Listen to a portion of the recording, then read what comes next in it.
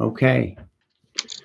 So this afternoon, I'm privileged to have Tom Seery on the podcast in line with us. For those of you who don't know, Tom is basically a household name in aesthetic surgery, not only nationally but internationally. And I remember he's the founder and CEO. So he's not just a CEO; he started this company, RealSelf. And anyone in the aesthetic space knows that name. But I remember, Tom, when you used to sling a backpack at the meeting about 15 years ago. I think you had a leather backpack. Is that right? I don't look good in leather. Yeah. He had a little leather backpack, and he was always a quiet guy that just wandered the halls and obviously made big out of it. But I want to just check in with him today. He's got a fascinating story. Most people who know me know I'm a physician, but I've always been fascinated, not just with entrepreneurism, but business in general. And I'm fascinated because it is not easy. It's not easy to do, what Tom has done. His background is he actually grew up very close to where I am sitting right now, right, Tom, in Schenectady, and I think you told me Niskayuna at one point. I don't know. Yeah, somewhere around. That's there. Right. That's right. You're in my home turf. Right. So as Tom did his undergrad, I think in Drexel, right, in University of Washington, and you got your MBA, or do you have two MBAs or something? I think I read at one point. Yeah, I went to a lot of school. My wife was worried I was going to become a full-time student. So eventually I eventually got a real job, but nothing compared to a doctor, what you went through. Yeah, you're awfully modest. So tell me a bit about, because your story's fascinating. I know you worked for Expedia for a while, and then you can tell the story. I know Krista, your wife, was looking for a procedure, and you were frustrated because you could see there was a lot of information that was out there on TripAdvisor and trying to figure out where you could stay, but nothing for medicine. But tell me how. I'd like to know a little bit about your upbringing, what led you into this field. And then I want to hear a little bit about, it's the brave move you made, raising, $40 million of capital and starting RealSelf in 2006, because that's a very gutsy thing to do. So I know that's a lot right there, but I'm really curious. Yeah, well, thank you for having me on your program. And I did read your book ahead of time, the White Coat Entrepreneur, and I loved it. And there's so much sage advice in there. I feel like you're an educator and somebody who I've long admired, and since I've met you. So thank you again for having me. Sure, no, thank you. My story of entrepreneurship probably did begin at childhood and growing up right down the so to speak, the street from where you were located. I've always had this yearning to sort of. I guess there's an independent streak of trying to do things a little bit differently than everyone else, and to maybe the chagrin of my parents, the one who kind of zigs when everybody else is zagging. My path to getting to where I am today probably was most instrumental was I was working for a computer company in Philadelphia as one of my first, if not first, real job out of college, and it was based in the Philadelphia area, which isn't really known for entrepreneurship. And I was reading that in the Wall Street Journal that there were secretaries, or now they're called admins, but admins who were retiring from Microsoft at age 30 and buying second homes in a place called the San Juan Islands outside of Seattle. And I said, wow, they must pay those people incredibly well. And the article went on to talk about stock options, and they were provided with stock options. And I was like, I don't know what that is exactly. I've heard that concept somewhere. I looked it up and I realized that some companies consider their employees like owners and give them an opportunity to celebrate in the upside and be aligned to the shareholders and trying to create value and wealth. So I realized I was just sort of a cog in a machine and just a number in this company in the East Coast. And I just decided I'm going to move, head west, young man. And I moved to Seattle. And my girlfriend was working for Merck up in in Pennsylvania as well. And I told her I was moving, packing up my Honda Civic and driving cross country. And she said, sure, I'll join you. And so that began my sort of pursuit of sort of being in a more entrepreneurial, supportive environment. And I was very fortunate, as you allude to, joining Expedia in the very early days and being surrounded by those entrepreneurial-minded individuals and being inspired by them and seeing how they created value and took risks and rewarded people for taking chances and not punishing them if they encountered failures. Anyway, so that's kind of a short but longish way of expressing how I got to becoming an entrepreneur and at least getting on that pathway. Got it. So, so that's how you ended up in Seattle. That was my Seattle route, and came here, and then we realized, I got to find a job, and I was introduced to. Actually, I found a role at a startup, and it happened to be a company that Microsoft acquired as part of their Expedia team, which Expedia used to be part of Microsoft. And the company was spun out while I was an intern, and then I joined their team when there was about 100, 125 people, which seemed really big at that time. But now today I think they're 10,000 employees or something. Mm-hmm. So that was it. And then the path that medical aesthetics seems pretty orthogonal to that. I recognize, and I've been asked a lot of times, like, are you a doctor or did you want to be a doctor? And I think I would have made my mother proud if I had become a doctor. But the inspiration was, as you just referred to, we had acquired TripAdvisor as part of the Expedia family of companies. I was so enamored by what they were doing for consumers, empowering us to make smarter decisions about how we spend our vacation time, so we don't show up and discover that what the brochure says is completely different than what the experience is. And we all know what that means.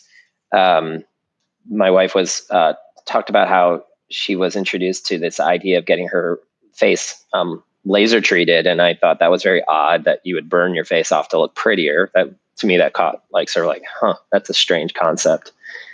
And she mentioned that she was handed a brochure by the practice, but she didn't believe anything in it. And so for me, the light bulb was, well, that's what travel agents used to do in travel. Give you that, travel agents, for those that are old enough in your audience to remember those people, they would give you a brochure, you would go there and have a sort of disconnect from what was shown. And I was like, well, what would my wife find online? Because that's where I think anybody would go to get informed about these sort of elective type treatments. And the number one site at that time that I could detect was a forum called yestheyarefake.com. And I kid you not, that was the name of it.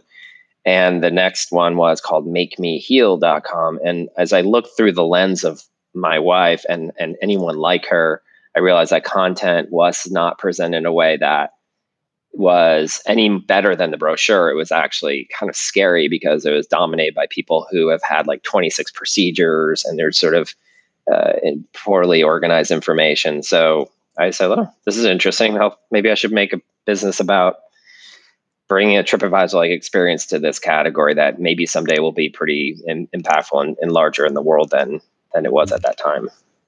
So how did you start RealSelf? I mean, I think you mentioned, I think there's a lot of naive nature that goes into an entrepreneurial person, meaning like we have a lot of self-confidence, and to almost to a fault, we believe in almost to a fault. No question. we believe in our ideas so much, we kind of ignore what the data would show, which is most startups completely fail.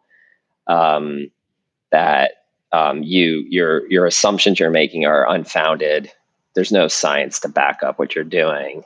So I think my first step going in was sort of this strong belief in myself that I attributed to my mother and my upbringing, and my dad. I shouldn't discount his influence, but so strong self-confidence. They must be pretty proud of you now, right? I mean, are they still in this area? No, they actually moved to Seattle. So they're several blocks away from my house, actually, here. Nice. And Very cool.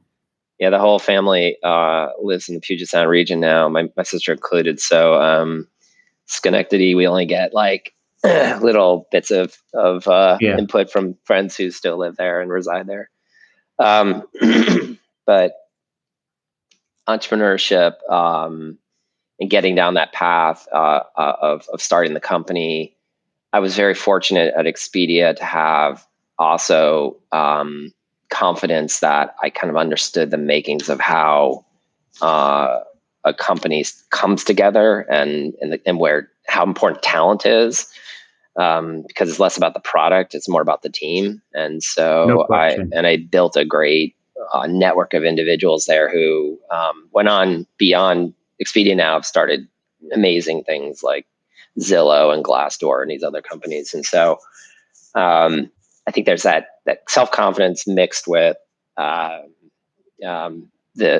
seeing people firsthand who are entrepreneurs and how they execute helped. I also made a little bit of money on the stock so I could sort of self-fund the first period. And then the big breakthrough for me was I had started the prototype out of my spare bedroom of RealSelf. And then the founder of Expedia and the former CEO, Rich Barden, called me, and he had started Zillow with his with another person from Expedia. And he said, "I see what you're doing, and it fits right into my investment thesis, which is power to the people. This idea of like bringing information to consumers so we can make better decisions and have transparency in places that normally don't offer it." He said, "Well," he goes, "Tom, this is kind of a weird way of fitting into my thesis, but I like it. And if you want investment in it, I'd be happy to consider that." So he became my primary investor. I raised $2 million on 2 different financing rounds with him and some local entrepreneurs and some people in Silicon Valley. Very fortunate. One of the investors also was the person who brought Jeff Bezos to Seattle to start, and was the first investor in Amazon. So these people who are used to taking pretty high risk and looking for high reward. So anyway, that helped fund the starting point and my ability to actually pay real salaries. Yeah, got it.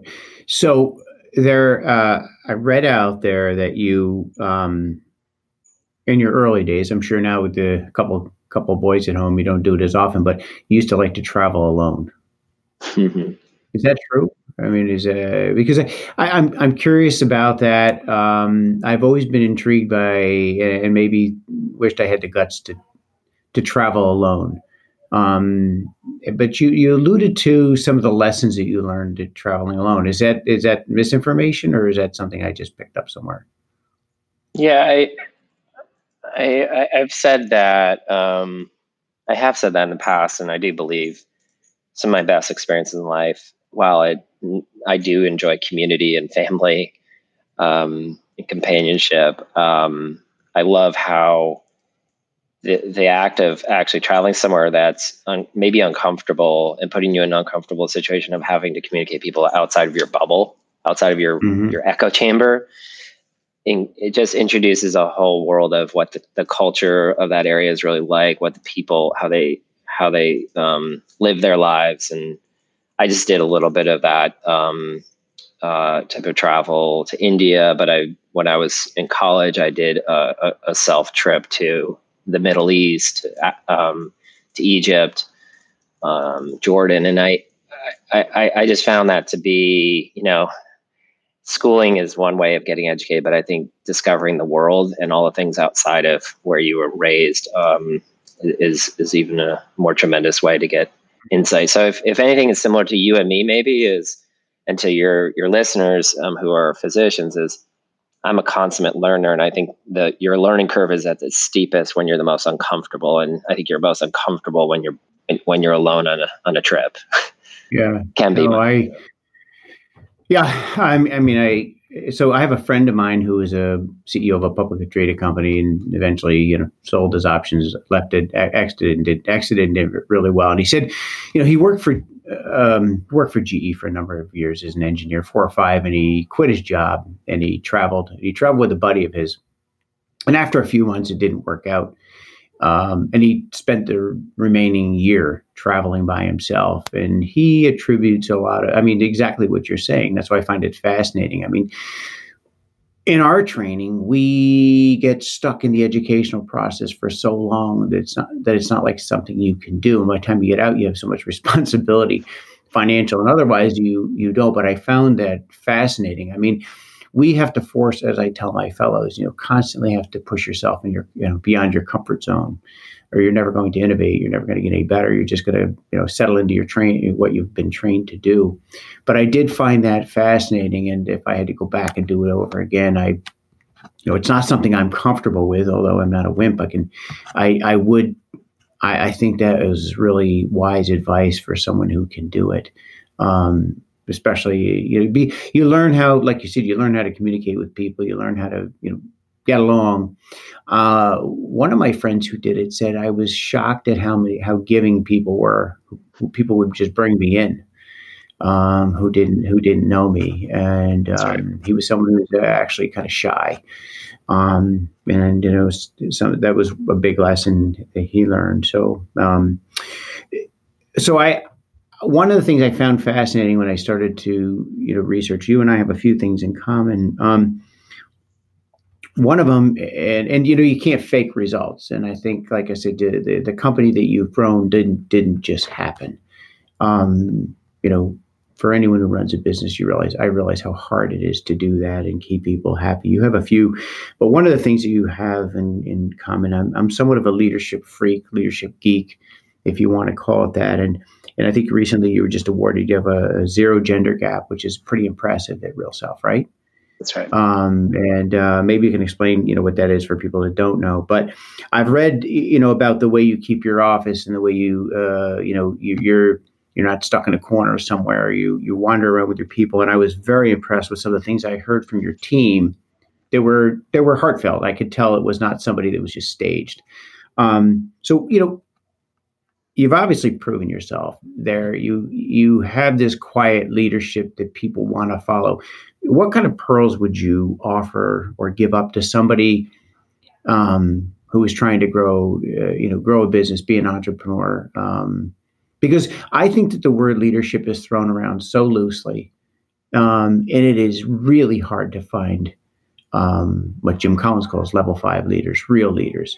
So, what advice, pearls, would you have? Yeah, those are very kind words. I feel like I have a lot to prove still, but which I think is a lot of it right there, right? Yeah, humility. One of the best things when I was starting up this company, I met with an entrepreneur, and he said, one thing you have to get ready for is that you're going to be served up giant slices of a humble pie on a daily basis, and you better get a fondness for it. And I was like, yeah, that is absolutely true. Because it goes back to all the assumptions you're making tend to be wrong in different degrees of wrong. And so being comfortable being wrong a lot, but you want to be right about many things, but you're going to be wrong about a lot. So that takes just a personality type. That's why some people come to me who have business ideas, and I look at them and I'm like, you don't have the right personality, because you have to be comfortable with the fact you are going to see equal, if not more, failure than success. So I've made far more mistakes than positive decisions that have worked out. What's been one of your biggest disasters? Usually I can attribute those to the wrong hires, and I don't blame that person I hired. They always talk about, if you make one wrong hire to start up, it could really tank the whole company. I always yeah. They say that in magazines and articles and stuff. But truly, when you make the wrong hire, it's not just that person doesn't do a great job. If they are really terrible, the rest of the organization is looking at you for why did you make that decision, and what does that tell about you as the leader? So I would attribute some of my worst decisions on rushed hires where I felt pressure. I need this role filled, and I lowered my bar and went against my instinct. And I'm sure doctors all over the place can But think of staff honestly, members. this is why physicians are terrible at running a business, because Mm-hmm. we are fix-it people. Okay. I need a patient care coordinator. I'm going to fix it. I'm going to hire someone. And, Jack Welch always used to say, right? Slow to hire, quick to fire.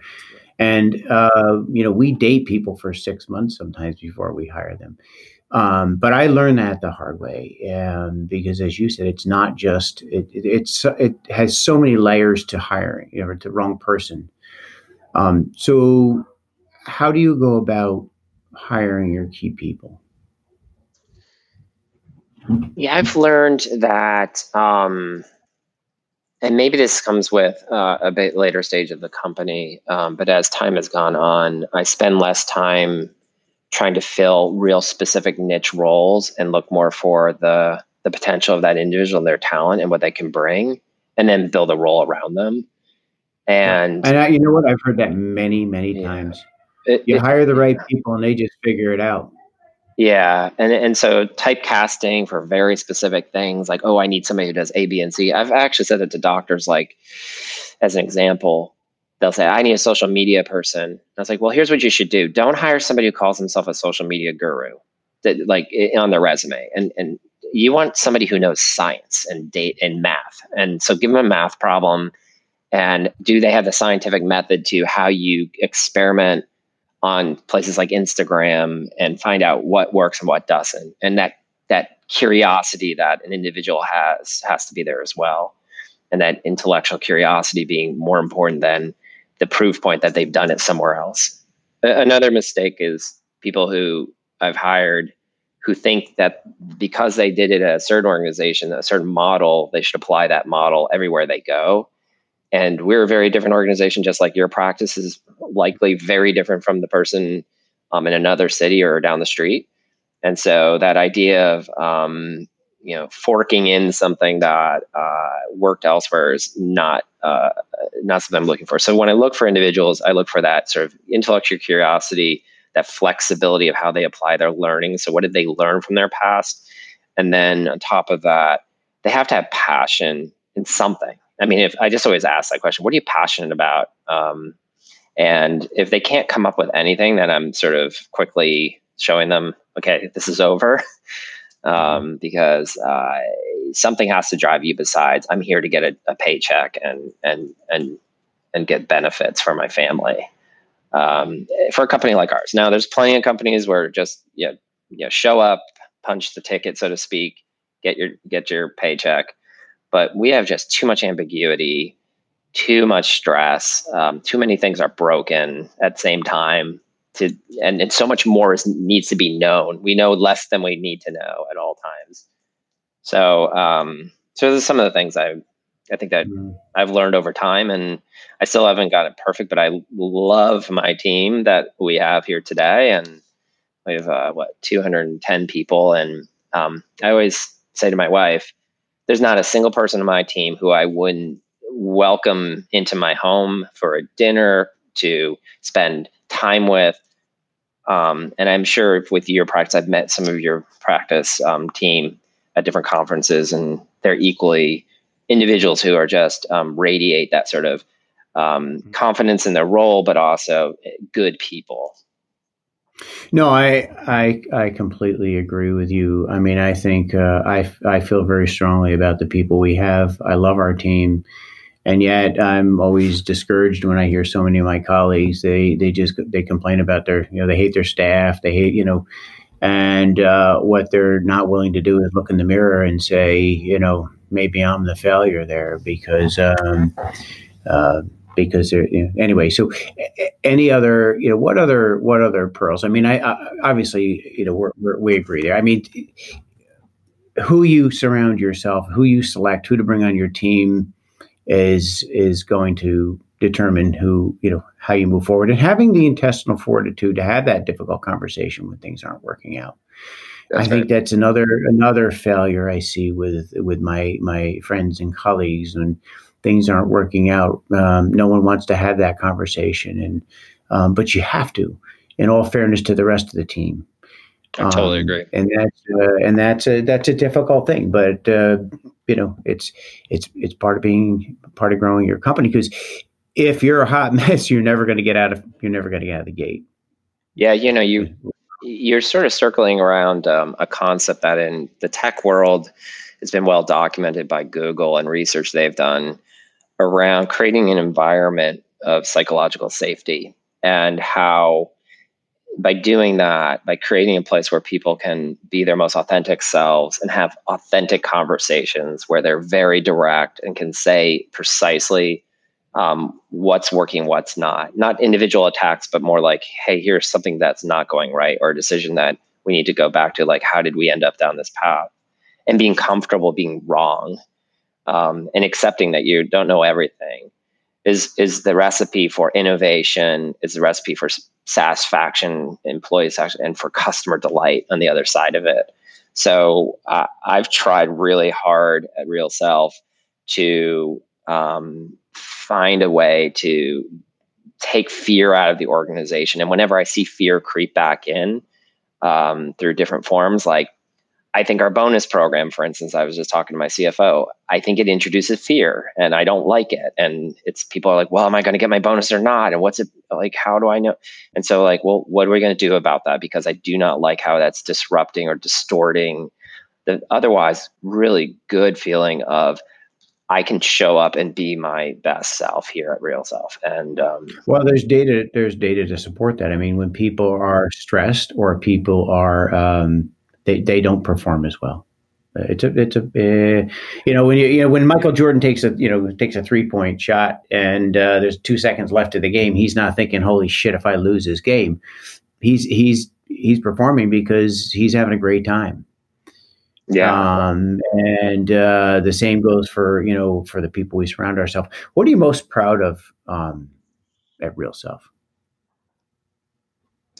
A couple of things. I'm really proud of. I mean, it sounds sort of duplicative of what we just talked about, but I'm most proud of the people who have chosen over all other organizations they could work at to work here and accept me as their leader. And that just I'm personally proud of that, and I feel a huge amount of responsibility. But I'm in a market where literally down the street from me is Amazon hiring as many people as they can find that are talented. Google, Facebook, all the big ones are here. So it's hyper competitive.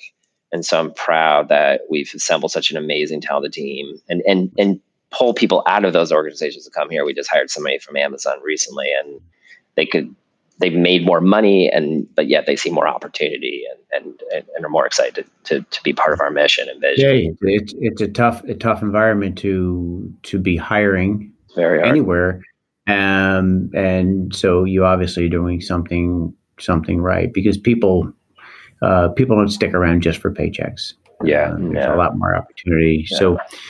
So tell me about your family. I mean, I know you have a wife. You have 2 boys, right? I have 2 boys, 7 and 8.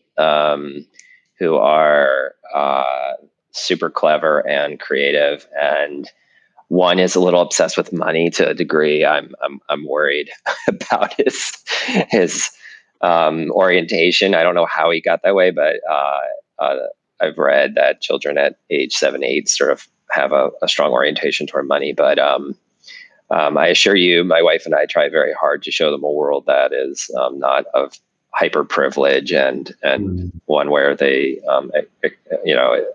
appreciate everything they have, or at least try to get them to appreciate that. It's actually not a bad thing to some degree, as long as they're learning value, right? I mean, I have those conversations. I have 4 kids. I have those conversations. I always have those conversations when between 11 and like 13, 14, when they're in the car, because you have influence. And I used to tell them that, a couple of things about money. It's, no matter how much you have, you always wish you had more. It never will make you happy. I know way too many people, and it's a way to keep score. But people who focus on it too much will have it. Mm-hmm. But I've seen way too many that are, and really that's the byproduct of doing a good job. And it's just a game, that part of things. What do you like to do? What's your passion outside of RealSelf? What do you do outside of that? It's funny. I have become, maybe it's like so typecast that I would be this, but I've become an obsessed Peloton rider. Really? So it just feeds my competitive nature and desire to be in shape. And there's other surgeons who I am on the follow list, and we were sort of semi-competitive with each other too. So it's funny where there must be some characteristic or quality about it that attracts that type of people like us. I still am super passionate about travel, and I squeeze it in when I can. Like last year, I went to Japan for a week skiing, and but I just came back from India, and India actually ties to one of my other really strong passions, and something I'm very fortunate to be able to do, which is the giving back efforts that Tell me about it. You have an initiative, right? It's what's it called? We work with I work with many different nonprofits that are helping, and you, I'm sure, know very well about these programs through AFPRS and others, but which in these cases, they're programs that are trying to bring reconstructive surgical capacity or training to surgeons in developing and poor regions of the world. So the one board I'm on for this organization called Research International happens to be one that RealSelf also supports their efforts. So we just sent a surgeon from here in Washington to be a visiting educator, as they call it, and train in hand surgery, a surgeon in northern India, and a group of other students on here's the latest, here's the techniques and ways to go about these different pretty complex cases, and kind of representations you don't usually see in the United States in terms of burns, accidents, congenital deformities. So that's really exciting for me to be able to support the organizations.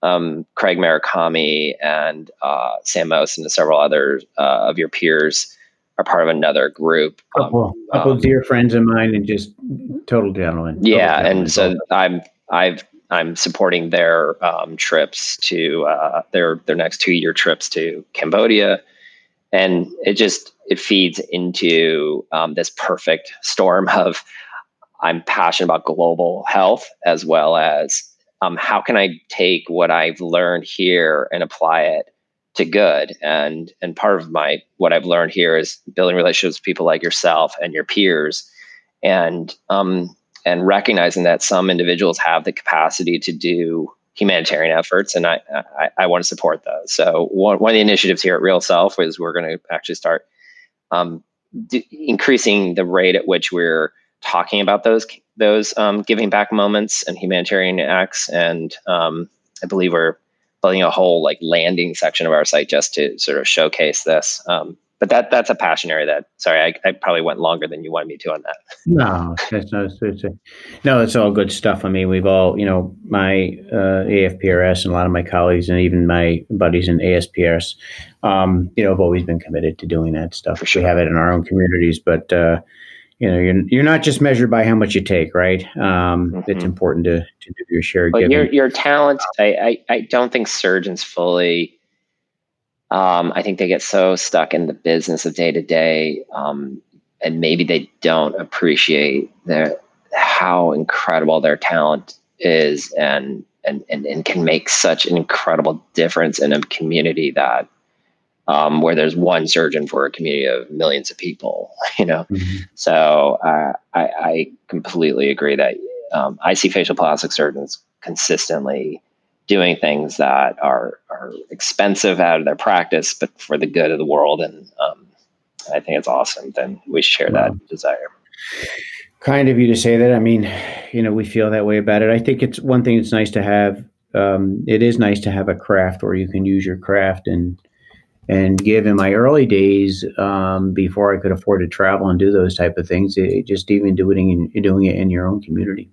And there are a lot of us. It's very gratifying, extremely gratifying when someone looks you in the eye and says thank you.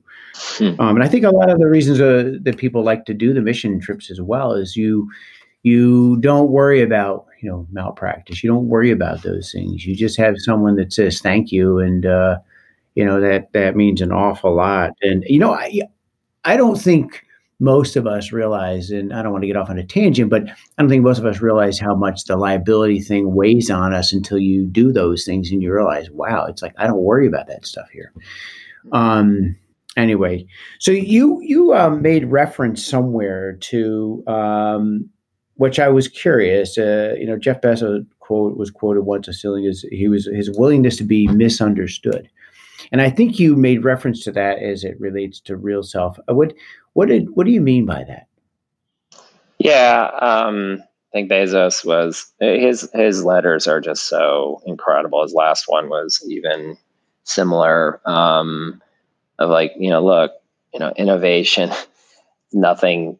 No one asked us to create Echo and to create Kindle and create Kindle. And Alexa. Those things come through their own internal ability to take big bets and make innovation really be at the forefront of their organization. So I've always had, like most entrepreneurs, they have incredible at awe at what he's been able to accomplish with Amazon. It's just unbelievable. And for it's incredible. It's just I don't think you can fully fathom it unless you've really seen the trajectory of where it started and how much Wall Street hated them and till now.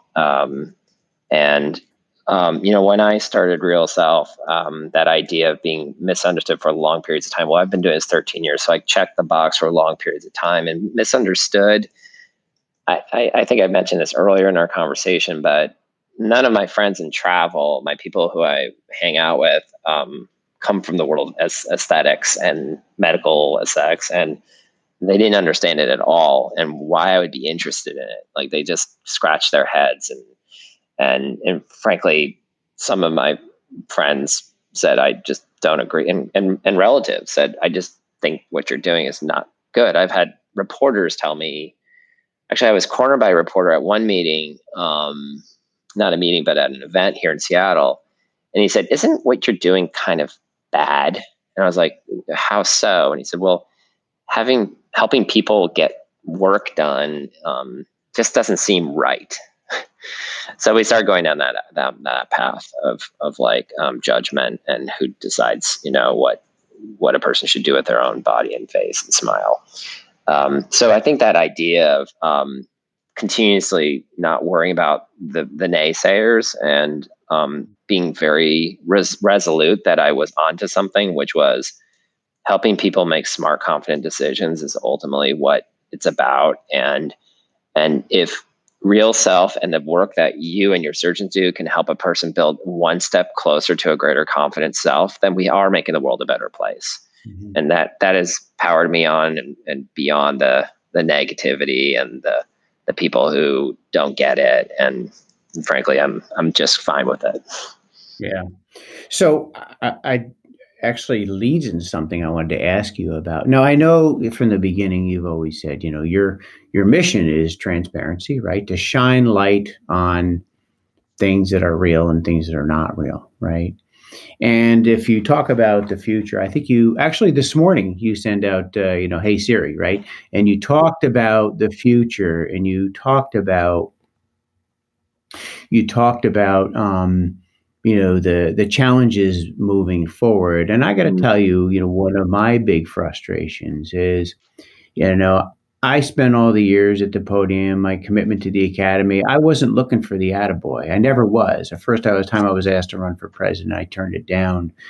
The humanitarian things, the things I published, All of those things were done because they, what I were considered the right thing to do. Mm-hmm. And yet, we, my generation, and I'm not just talking about me as an old guy, right? But those of us who are a little older, we see, colleagues of ours who are out 2 years, and they're now the world renowned Beverly Hills, and it kind of turns our stomach. Yeah.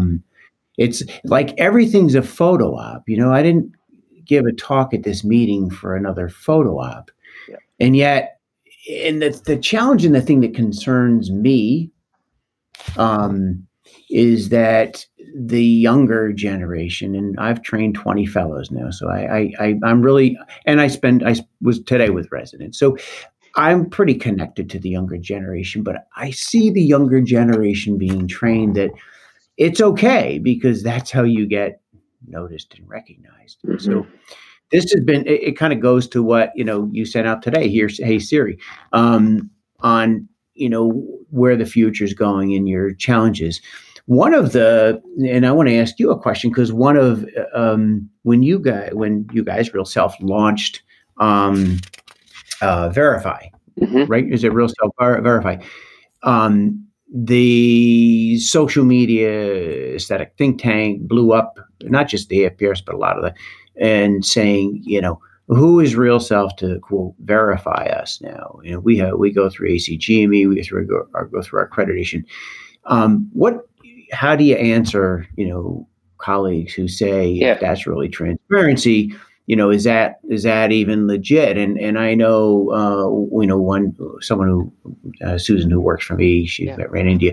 We have colleagues in our town who are quote verified, and yet these are the same guys that were in the middle of federal lawsuit and settled for $500,000 when they were using this Botox that was brought in from out of the country.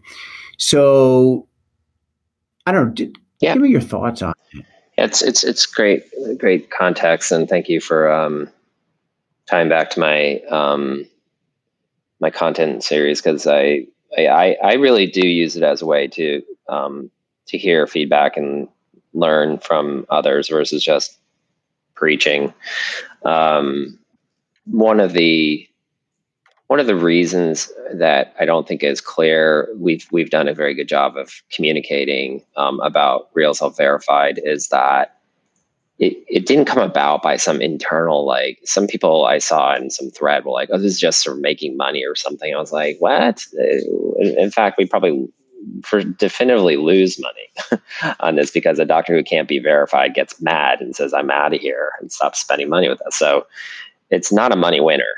There's no money winner situation going on. The purpose was we kept deterministically finding from data, quantitative and qualitative, over and over, that there's a tremendous trust gap in this industry.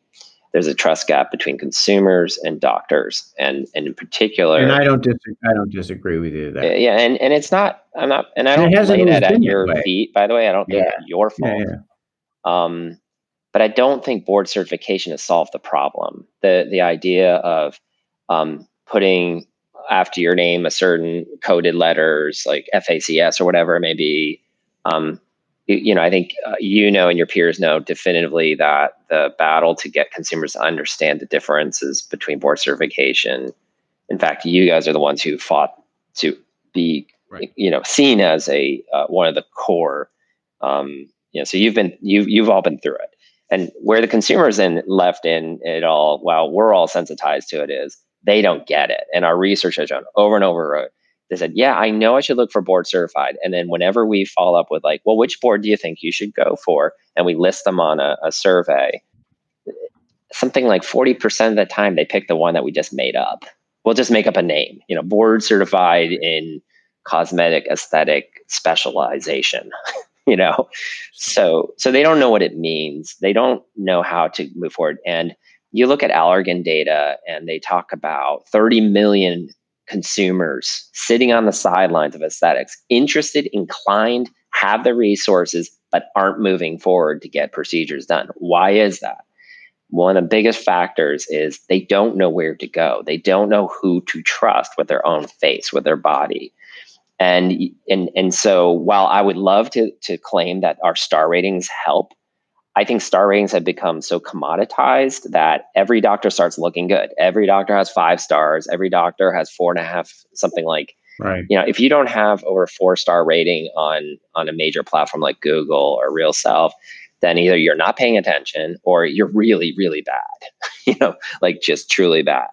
Or something's going on that it is outside the norm. Because I think if you looked across all major platforms for reviews, the average rating for a doctor is probably around 4.7. We used to do this research across like Yelp and a bunch of other places, and it skews very high. So if everybody looks great and wonderful, and I can't figure out as a consumer what the heck this means, if they're certified by what board or what this board or that board, it comes down to, well, they ask us as an entity that sort of sits in between it all, help us understand ones that are, have good standing with their medical, authorities, that have a good star rating, that are committed to a level of transparency that is commensurate with a platform like ours, which is about sharing information. And in no way, in shape or form, when we say a doctor's verified, are we saying they're the best. We're simply saying they check these boxes. And in the same way that good housekeeping seal doesn't mean that product is awesome, is going to be the best. What it means is they met a standard that the platform established. And so we're in no shape or form, and I respect your peers tremendously. In no way, shape, or form are we trying to second guess or apply a different standard on doctors, or whitewash or greenwash, whatever the right term, somebody who isn't as qualified. It's not about qualification. It's about criteria of like, did they cross through these areas? And, frankly, I think our verification is a heck of a lot better than any other platform that I can point to, like Yelp's, Instagrams, for God's sakes. Like, let's argue about that I one. Understand. Yeah. That means like that's just some nebulous, like if you share enough and get enough likes, is that what denotes you as being, higher trusted? So in the end of the day, we do also we have forced, and I say forced, meaning the program requires that a doctor list their true board certification. And I have created a lot of unhappy relationships of people who say, well, I don't want to be listed as a family medicine doctor on RealSelf. I'm a cosmetic surgeon. And I'm like, we're sorry, this is the way it is. So inherently, we have always room for improvement. But in the end of the day, we've heard from consumers repeatedly who've seen this verification go like, you know what, you saved at least some steps in the process for me and made my life a little bit easier to figure out doctors who check these boxes, and they recognize that it doesn't mean they're the best or the greatest. So fair enough. And I share your sentiment. It's a real frustration for me. As I look at, like I said, some of my colleagues that have been out a year or two and really can't have anything meaningful to say, but they're pushing their way into, again, the world renowned. Who gave them that designation? They know somebody in Australia. What anyway? So I want to respect your time, and I really, really appreciate taking the time to get on. One last question: where do you see? You alluded to this a little bit in Hey Seery, but where do you see the future? And any messages you have for physicians who are trying to do things the right way? Yeah, I was recently challenged at a meeting because I was sharing data around how algorithms control the world now, and it's okay for you to feel uncomfortable with how technology is rapidly changing the worlds we work within, and how it's changing your patients.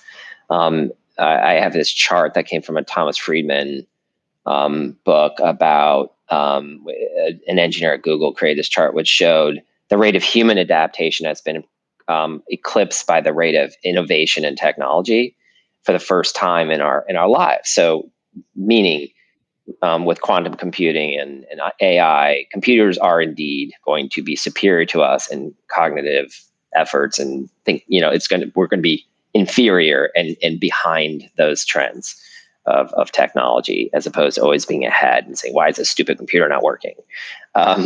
So I think for all of us, we're going into a brave new world of technology being something that we are even further extracted from understanding how it works, why it works.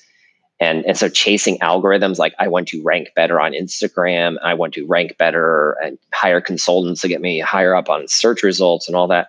I think that's a fool's errand at some point, because if you just do what you do, for instance, in your own postings, which are just be authentic, share your personal lives, what being helpful to help that next person who's trying to make decisions around, say, in your case, facial plastic and aesthetic surgery treatments, more informed. That's the right thing to do, is keep bringing education, but also differentiating why certain credentials and training matter. And so for somebody like yourself, telling a bunch of peers at a conference may be helpful, but telling the world on a podium that reaches millions is even more impactful, and so forth. So I ultimately don't know where we're going to end up as an industry, but I do see consumers still connect to those who they see as authoritative, and those who deliver great work and who are believable and trustworthy. And so I think that's great advice. I mean, you can never go wrong by telling the truth and just doing the right thing, right? So that's it. Like, you know what? I love talking to your peers about this kind of thing as an example, which is how pragmatic a surgeon can be about it. Doesn't always work out perfect. Here is a scenario where, you have revision rates. And the more practical and pragmatic a practice, and not that Beverly Hills spin it, everything's perfect, Instagram filtered. I think those that might work with Beverly Hills, but for a practice outside of that, I think it's about being the most truthful, honest, and high integrity actor. And at Merck has a famous saying, or not famous, an internal saying is like, with good science, profits will follow. And I think with great authenticity and truth, profits will follow to practices as well. Yeah. Well, I agree with you, and I think I'll end on that note. But folks, I've been talking to Tom Seery, who's the founder and CEO of RealSelf. Like I said earlier, this isn't. Tom is his company is known internationally now. It's not just in this country, and he truly is. I mean, you guys, you're a household name, and it's very impressive what you've accomplished. So. I just want to thank you again, Tom. I hope you have an awesome evening. Wish you the best of success. And I think I'm going to see you in Las Vegas at I think you're on the podium. So make sure we get a chance. Would love that. Thank you for having me.